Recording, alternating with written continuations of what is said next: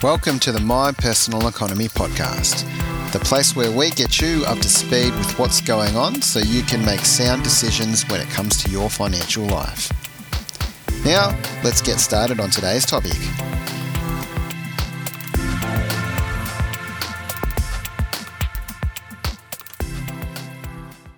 Hello, my personal economists. Today I want to talk about the handbrake in our economy being released by APRA, why it even happened in the first place, and what it will mean to the average guy or girl on the street moving forward.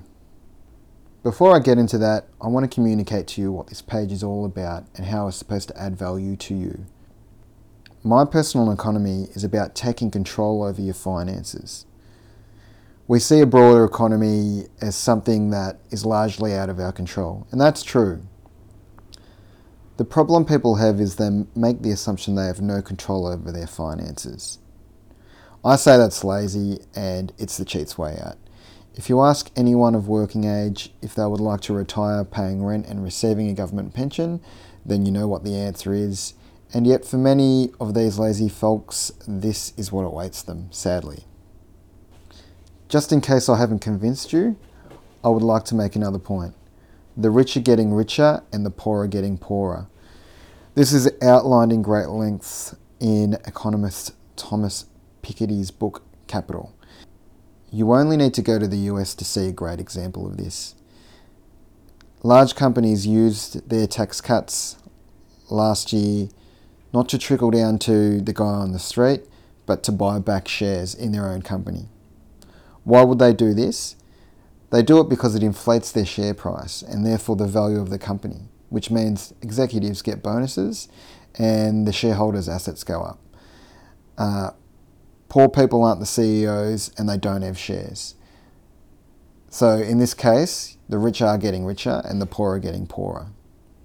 So I'll make my point again. It's up to you, the individual, to take action because no one's going to do it for you and the government's not going to take care of you. My aim is to take these confusing topics and make them easier for you to get your head around so that you become more confident and make competent decisions. Anyway, before I go completely off the beaten track, let's get on to today's topic. I want to take you back to 2014. The GFC is still not distant enough in the past to forget. Fortunately, thanks to large rocks in our backyard and a China that's ravenous for growth, Australia sailed through relatively unscathed. First homeowners have vacated the market, but investors are hungry to get in before the next boom. APRA is getting nervous. They're the government body which sets the guidelines on how money can get lent out by the big banks. They're worried about the level of interest-only loans. This is because interest-only loans don't actually pay back the debt. The way lenders assessed interest-only loans also allowed more money to be borrowed, and APRA had concerns of an investor-led property bubble. Bubbles aren't good because it means properties get overvalued, and when the economy tanks and people can't repay loans, then the bank can't recuperate their money because they will sell the house from under the borrower, and if the house isn't worth what the loan's worth, then they lose. Overcapitalised banks would make the Australian economy very unstable, and that's what APRA was scared of. A bit of context here. In the late 80s, our banks went crazy, lending to Bond, Skase, and the rest of their mates. ANZ and Westpac nearly shut down. It forced the recession we had to have, and Keating brought in the 4 pillars policy, because at that time, having a stable banking sector was incredibly important. Bubbles are not good because it means properties are overvalued, and when the economy tanks and people can't repay their loans, the bank can't recuperate their money.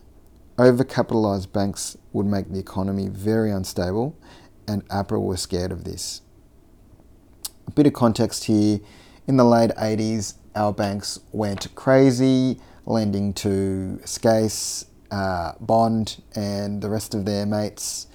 We were basically unregulated when it comes to lending as we now know it. ANZ and Westpac almost shut down, closed doors completely. It forced the recession we had to have, and Keating bring in the Four Pillars policy because at the time having a stable banking sector was the most important thing. So post GFC we reduced the rates. Investors got in and we lent them too much. First homeowners couldn't get in because of rapidly rising property values, and what do APRA do? They turn the money tap off. They turn it off by bringing in several measures, but the two main ones were limiting interest-only loans and changing assessment rates. Now, before I get to the topic of assessment rates, I'll touch on interest-only. APRA put a cap on the amount of interest-only loans banks could have on their books. So in the past, you could get an interest-only loan, which generally have a minimum, or a maximum, I should say, term of 5 years. After that, you have the rest of the remaining loan term to repay the loan. So for example, if you had a standard 30-year loan and you took the first 5 years interest only, you would only have 25 years to pay back what you borrowed. The banks got around this by simply allowing borrowers to roll the interest-only period over, basically never having to pay the loan off. APRA quite rightly put their foot down on this one. Now you can still apply for 5 years interest at the end of an interest-only term, but your ability to repay that loan is now based off the remaining principal and interest repayments, which I think is fair enough. Interestingly, the banks also increased their rates on interest-only loans as well as investment loans, adding billions of dollars to their bottom line. Amazingly, our government, which was in a budget deficit at the time, could easily have levied these banks on the free billions they were making and put the country's finances back on track, but did nothing. Yep, the rich are getting richer. Now to assessment rates. Previously, when the bank were figuring out how much someone could borrow, they would add 2 or 2.5% on top of their standard variable rate. As mentioned, APRA were worried about the property investors creating a bubble as interest rates dropped. So what they did was create a floor of 7.25%, which dramatically reduced the amount one could borrow and bring the Sydney and Melbourne markets to a halt. When our economy doesn't perform, the Reserve Bank decreases interest rates so banks can lend more money into the economy. At this time, the two government bodies, APRA and Reserve Bank, now have policies that are at total odds with one another. The Reserve Bank have been quietly going batty because the only lever, which is reducing interest rates, has been rendered almost useless. As of Monday, APRA have announced they are scrapping this limitation.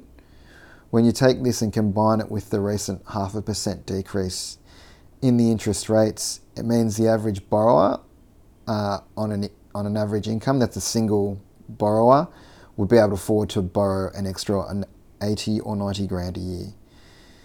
Every time money becomes easier to borrow, you will eventually see asset prices increasing. So this is just another signalling of the turn of the property market. But first, I think the share markets will tank and wreckage will need to be cleared away before we see the property market really start making moves again. That's it for today. I hope you liked my explanation of assessment rates, and I hope you can understand where I see the economy going.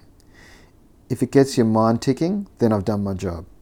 If you disagree with what I'm saying, then please get in contact. If you appreciate what I'm talking about, please let me know so I'm on the right track. The best way to find me is by searching Will Bell Mortgage Broker on Google or Facebook. Till next time.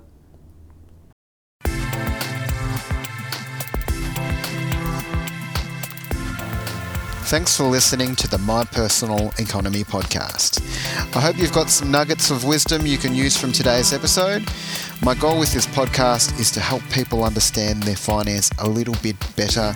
So if you have any questions I can address, please get in contact.